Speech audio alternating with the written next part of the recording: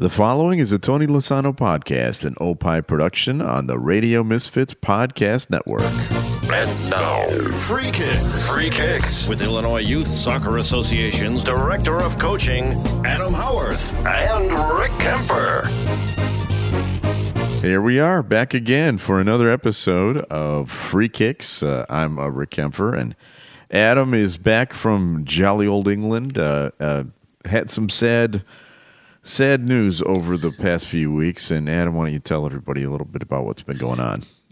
Yeah, so apologies for missing the last couple, and obviously, sometimes, family is more important. Yes, and unfortunately, in the last couple of weeks, just dealing with my father's death, who unfortunately had been battling Alzheimer's, which is a terrible disease for the last 7 years. So, so we kind of was able to kind of spend some time with him, which was good. And we had a nice funeral for him. So it was great to see a lot of family we hadn't seen in 20, 30 years or so. But a nice send-off for my dad. So today's podcast is for him. Why don't you say a little bit about who your dad was and what he did? Because he has an interesting story, too. Yeah, it is. My brother and I kind of put together. My brother is a graphic designer back in London, and he really did a really nice job of putting the order of service together. But my dad actually worked for a long time in television and movies, and we was actually able to credit all of his television and movies that he worked on, and it was quite a group of movies, from Tomb Raider with Angelina Jolie to TV shows like the Benny Hill Show. And it was quite a list. And he spent a lot of time working in movies as well, in Pinewood Studios, which is where they make all the James Bond movies. So, he did a lot of work, spent a lot of time. He was a scenic designer, scenic painter, so he spent a lot of time kind of designing different things. And one of the kind of the neat things is he spent a lot of time working on the movie Notting Hill, and we actually kind of walked into the music from Notting Hill, so that was kind of a nice tribute to him.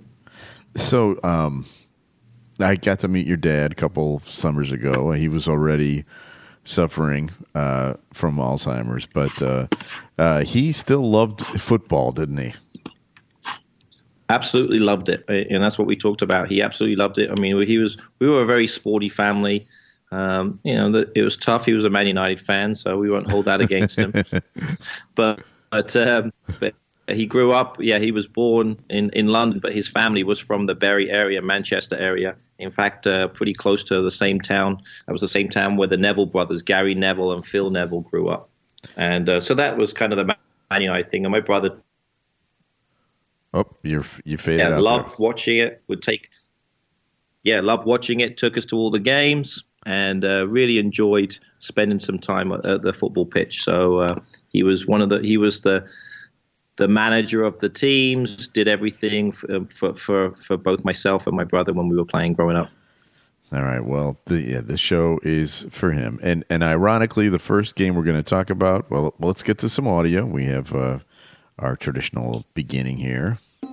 Premier League football. What's happening on the pitch? So what's happening on the pitch is Man U played against Chelsea this weekend. Ironically, your dad's favorite team against your favorite team. And that's right. What a game. Did you enjoy it? It was a good one. It was a good. Absolutely. I was able to sit down and watch it early. It was the early game, so I quite like those early ones because typically there's not too many conflicts, so that's quite nice. But yeah, what a great game. Really enjoyed it. It was definitely a game of two halves, as they normally say. I think Chelsea dominated the first half, and then Man United looked a lot better in the second half, and probably 2-2 was the fair result, but drama at the end with the goal, and then the assistant coach kind of gloating in front of Jose Mourinho, and he wasn't too happy about that. Have you ever seen that before? I haven't. I've seen the coaches kind of get upset, and it's funny when you say I haven't seen it. I mean, Jose actually kind of did it a little bit. I've seen him running down the sideline a few times, but certainly not in front of managers and coaches. So I think that was probably the toughest thing about it. But yeah, it was probably something that the manager had to deal with in-house. I think he's already spoke to the assistant coach and said, look, you can't do those things. And I don't think he's going to get fired, but he's certainly been severely reprimanded. Well, so it was in the 96th minute of the game, which says something right there. But like you said, a tale of two halves. And for me, Chelsea was just playing beautiful football in the first half. It was just, the passing game was just a joy to watch. And then, I always give Jose Mourinho a hard time, but he does know how to coach, doesn't he?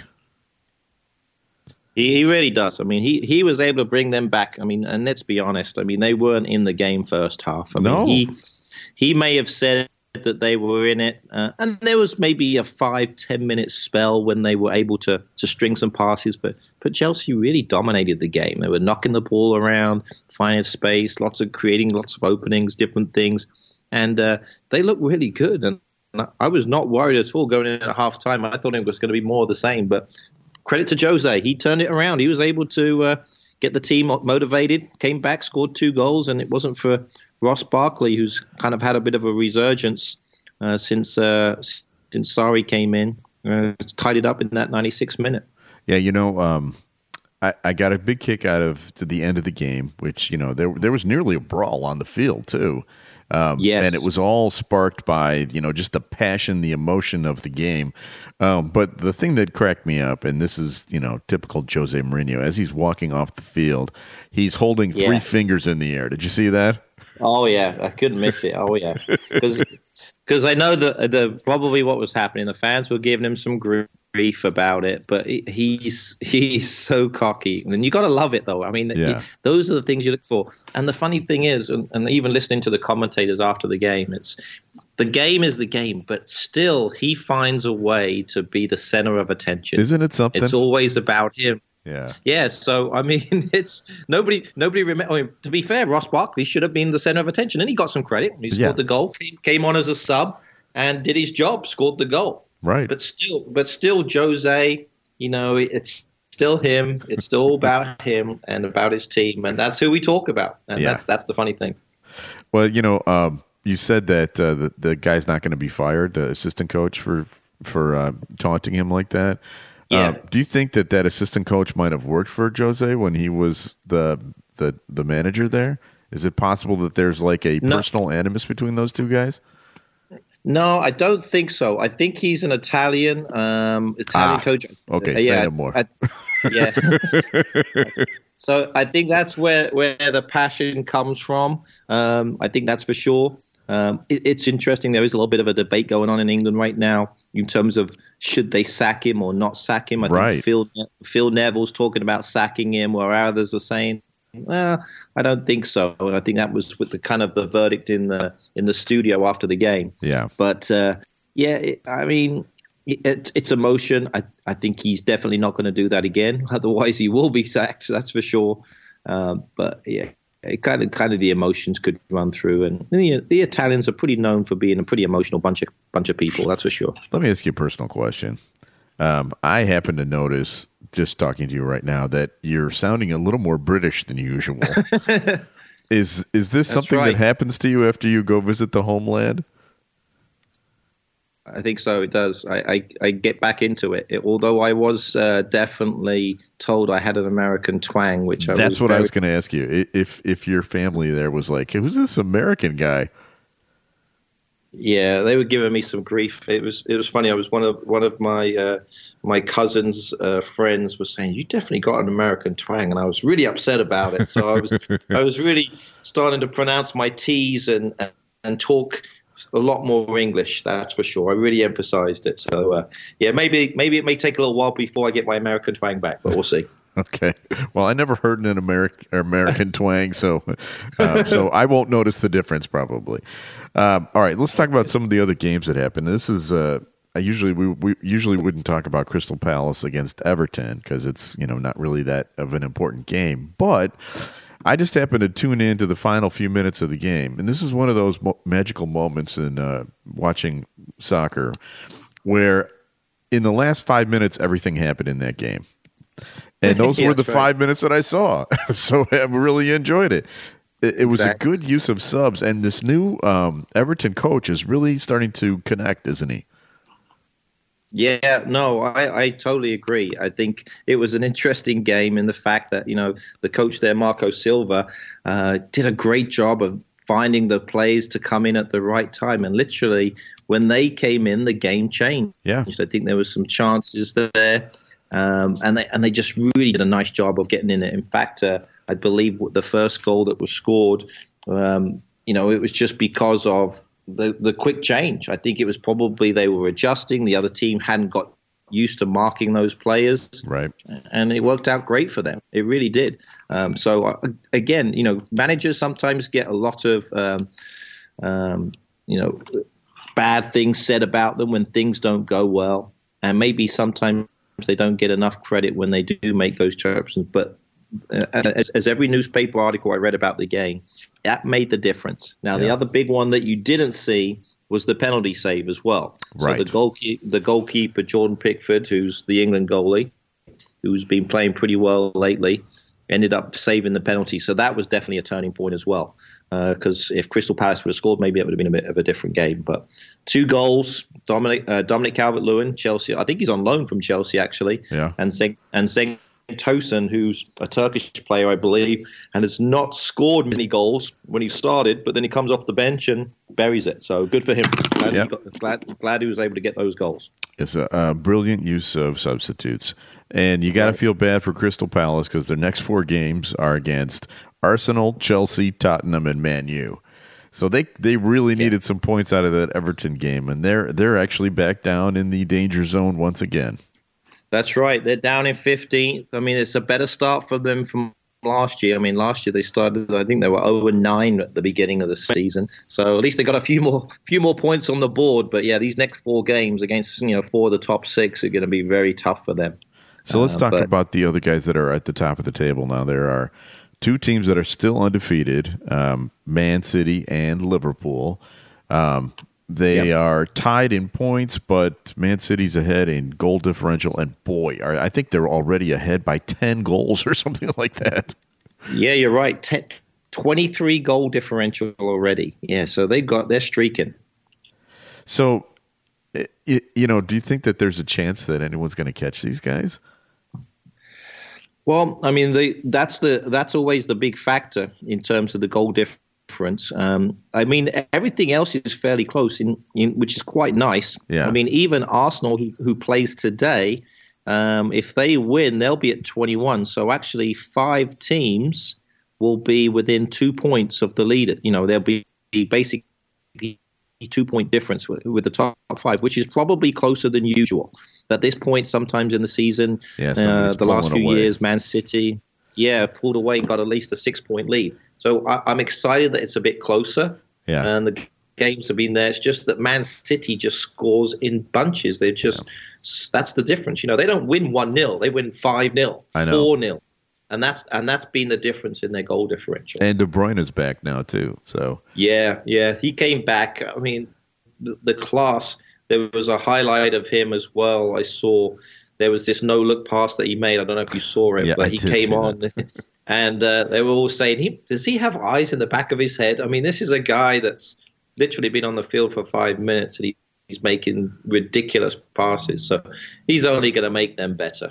Has it ever come down to the final 2 teams being tied for the championship and somebody winning it because of goal differential?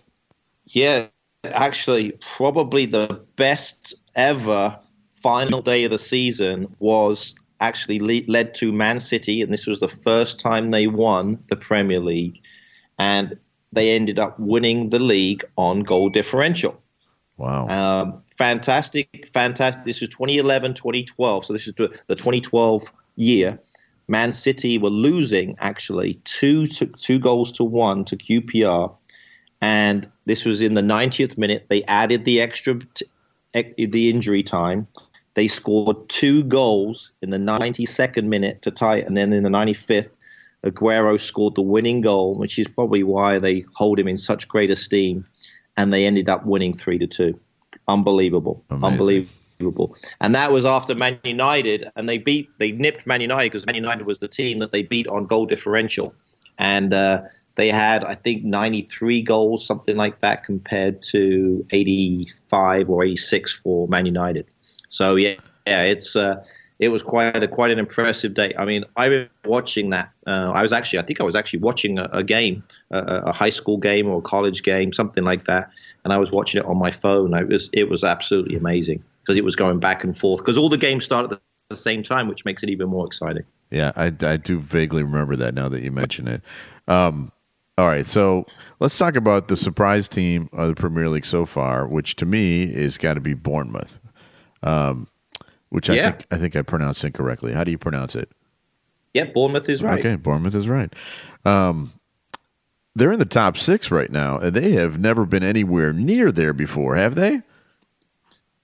No. I mean, they've had some good starts previously, but they're doing great. They've got a great young manager in Eddie Howe, who was often tipped as potentially an England manager.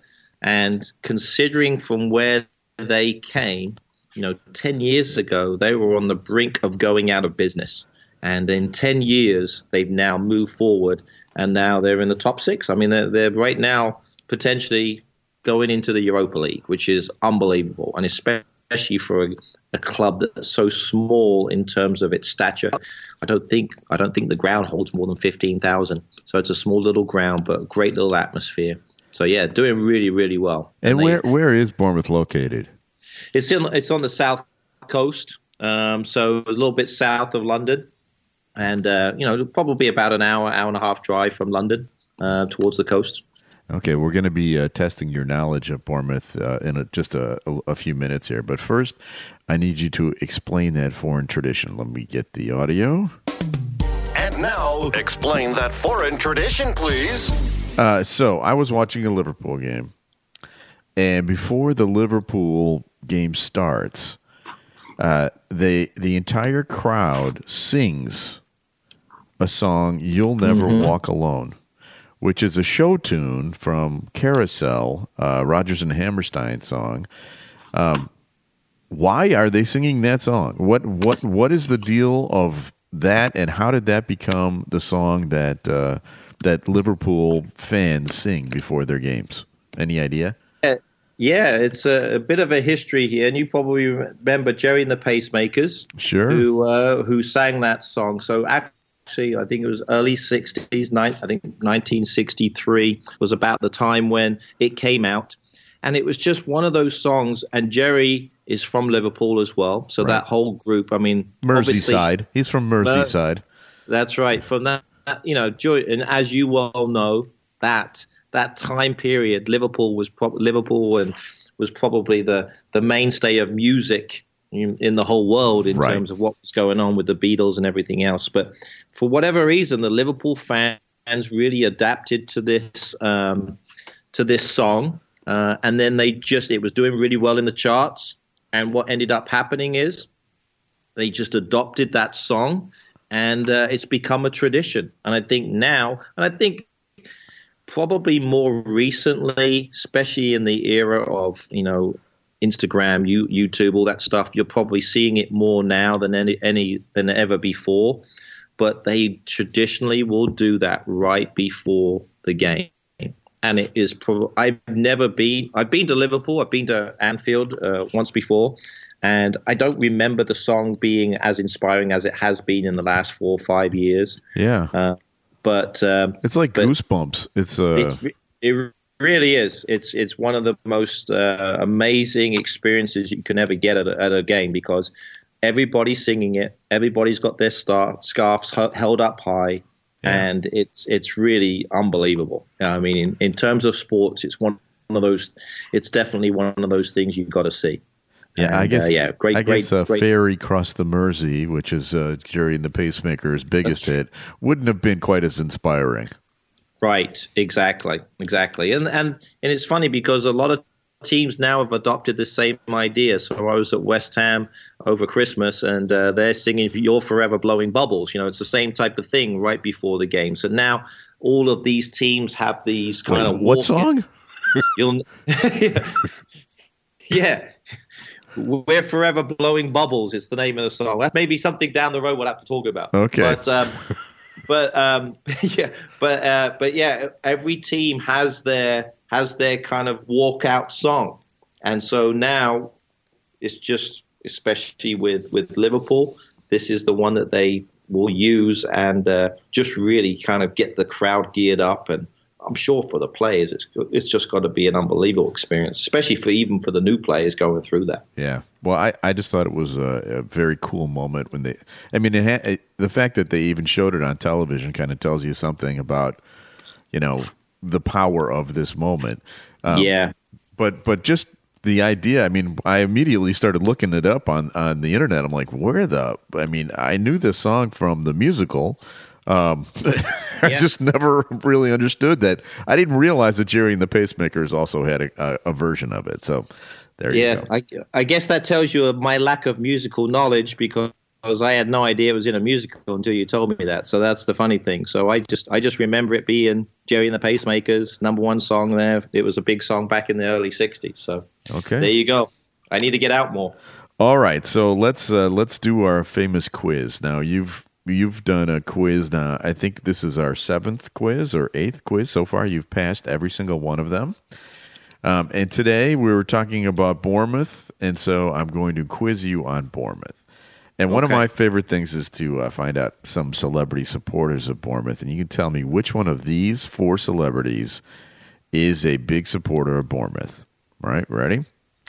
Is it Sarah Ferguson, Duchess of York, James Franco, Seth Rogen, or Benny Hill? One of them is a big supporter of Bournemouth. Well, Benny Hill would be so relevant right now, especially with my dad. Exactly. So I'm going to go with Benny Hill. That is incorrect, but I'm going to give you some points just for the sentimentality of it. Actually, you're never going to believe this. The famous supporter is Seth Rogen. Really? Who I think probably just picked the team out of pity, because there are no celebrity fans. Here are the next 3 most famous fans of Bournemouth. Already, Jamie Reynolds from the band The Klaxons.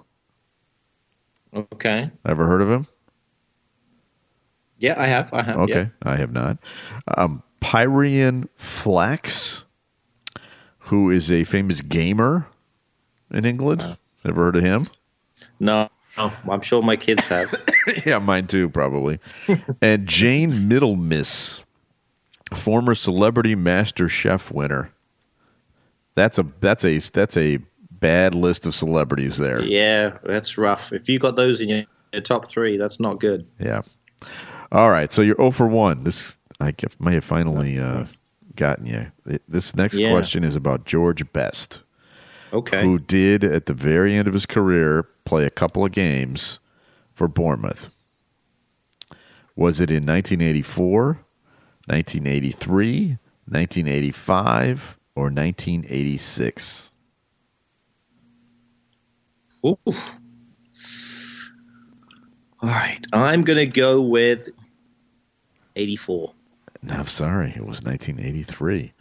You're 0 for 2. Now, at that time, Bournemouth was not in the Premier League or in the First Division, I'm sure. And it was, George Best probably had to be rolled out onto the field.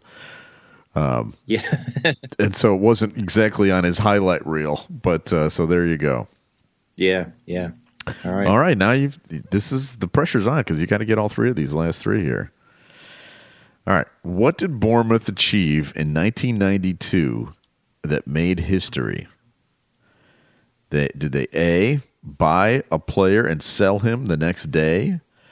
B, were they the first club to win an FA Cup tie live on television by way of penalties?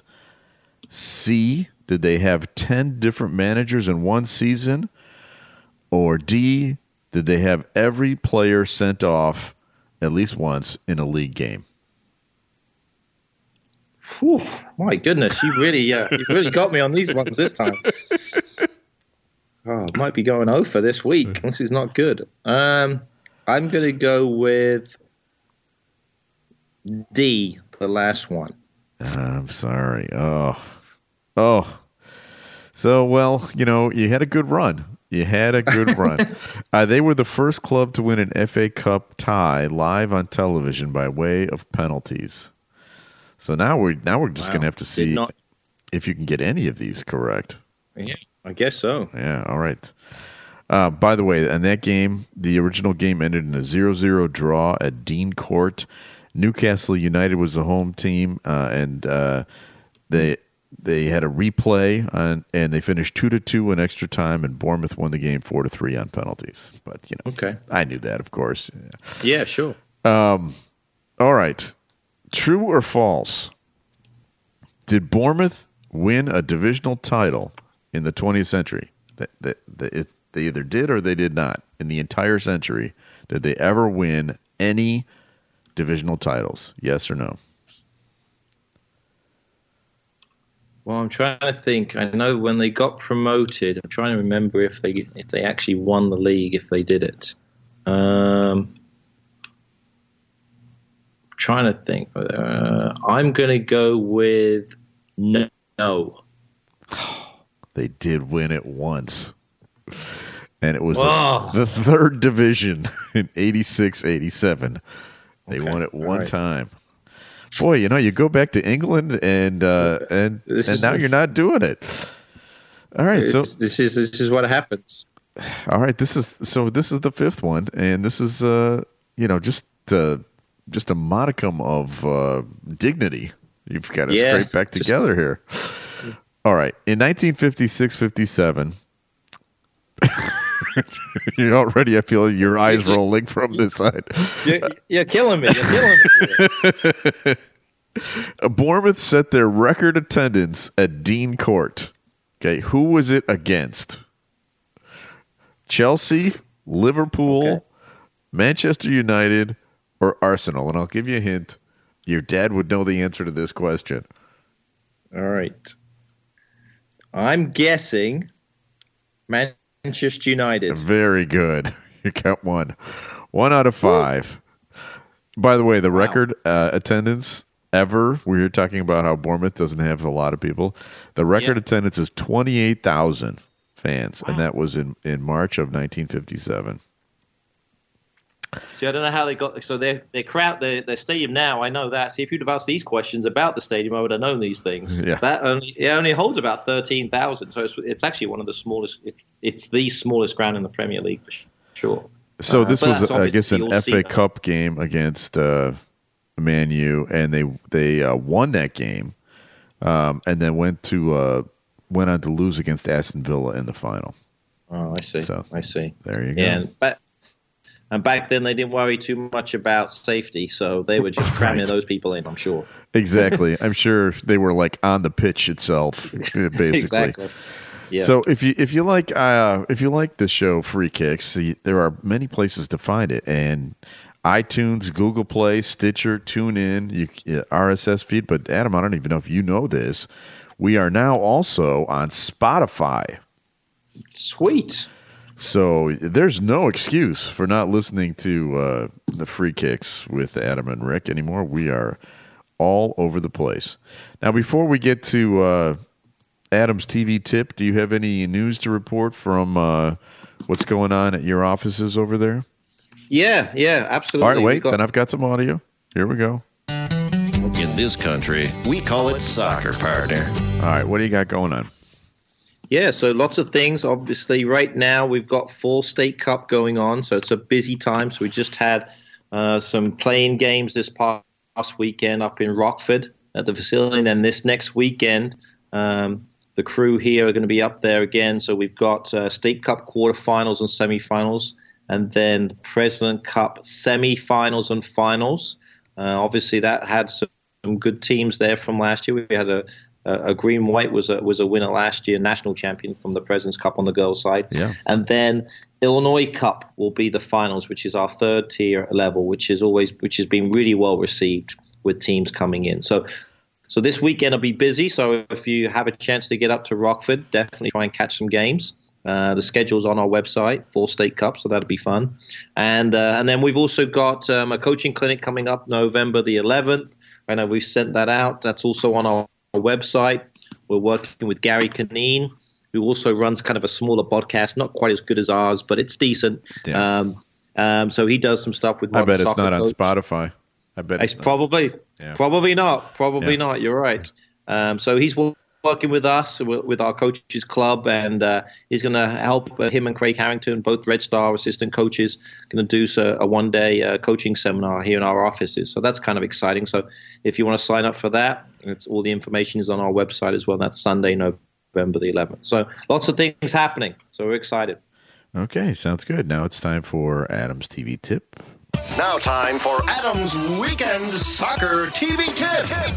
All right, so I did peek at the TV schedule. I've got a funny feeling I know which one you're going to recommend, but I'd like to hear it anyway. Yep, I know. As much as everybody wants to stick around and watch that Burnley-Chelsea game, I think I'm going to have to go with a game on Monday night. Yeah. 29th of October, so right before Halloween there. Hopefully this is not a trick or treat, but I'm sure it's going to be more of a treat rather than a trick. So Spurs versus Man City at Tottenham. I believe this game is still at Wembley. They still have not gotten to their new home yet. I think they're planning on middle of November for that one. But it should be a magic game, 2:00 in the afternoon. So get off work a little bit earlier, or watch it on your computer, as most people do while they're working, and should be a good one. And how many does Wembley hold? Wembley holds 90,000, 90 plus. It's probably going to be pretty close to being full. I would say at least 80,000 will be at that game. So that is a big game, and actually Tottenham has an actual shot at giving them a game. Yeah, no question. I mean, especially being at home, this might be a team that could knock them off. Though Tottenham's lost already. I mean, we've still got quite a few unbeatens. Man City and Liverpool and Chelsea are still the unbeaten group. So maybe this might be the time that they knock them off. So hopefully Chelsea can knock off Burnley, and by Monday night they'll be top of the table again, just like it used to be. All right. Well, so there it is. And Adam, I wanted to express my sympathy to you and your family. I know that you and your dad were close, and it's a rough time. So I wish you the best. We posted something on our Facebook page about it, and we got a lot of well wishes. People are behind you, and I just wanted to let you know that. Appreciate that. Yeah, and I'll probably post something on the Twitter as well, just a little bit about who my dad was and the movies. So then when people go watch his movies, they can kind of see what he did. So that's kind of cool. So I appreciate that, Rick. Sure. If you'd like to know more about Adam and Rick, you can follow us on Twitter, as Adam just mentioned, FK with Adam and Rick, and Facebook, Free Kicks with Adam and Rick. You can check out our day jobs. I'm an author, publisher at Eckhart's Press, eckhartspress.com. Also the co-host of the Minutia Men podcast with David Stern. And this week, our special guest is going to be the voice of Siri. I'm very excited about that. Adam is a technical director, nice. Director of coaching at the Illinois Youth Soccer Association. He mentioned you check out the website for things. That's the Illinois Youth Soccer Association website, and that's where you can find out more about Adam and all the things that he discussed. And we will be back again next week with another episode of Free Kicks. The proceeding was a presentation of the Radio Misfits Podcast Network. Find our other great shows on iTunes, Stitcher Radio, and at RadioMisfits.com. Thank you. This has been a presentation of Opie Productions. Tony, can you shut up? This is Minutia Men with Rick and Dave. From your mom's basement. My mother has been kind enough to allow us to do the show from her basement. Any kind of Hummel that you need is right here behind. Yes, there's a shrunk. We call that a shrunk, and that's her backup shrunk. Well, Richard, come on by. I'll make a sandwich, and she did. I love the fact that she made you bagels and lox. And you got nothing. And she gave me squat. She gave me squat. Oh, are those pickles on the top of those too? Yes, this is first class This here. is- It's not just sandwiches. They're cut into tiny little triangles. Right. So they're like finger sandwiches. This could be afternoon tea. If Queen Elizabeth came in here, Right. she'd be perfectly at home. Right. And we could put her on the podcast. Yeah, and we could show her a Hummel. The second class Hummels. The Hummels that are on the bench. We'd bring the first class ones You down think here. so? The Tony Lasano Podcast, an Opie production on the Radio Misfits Podcast Network. RadioMisfits.com.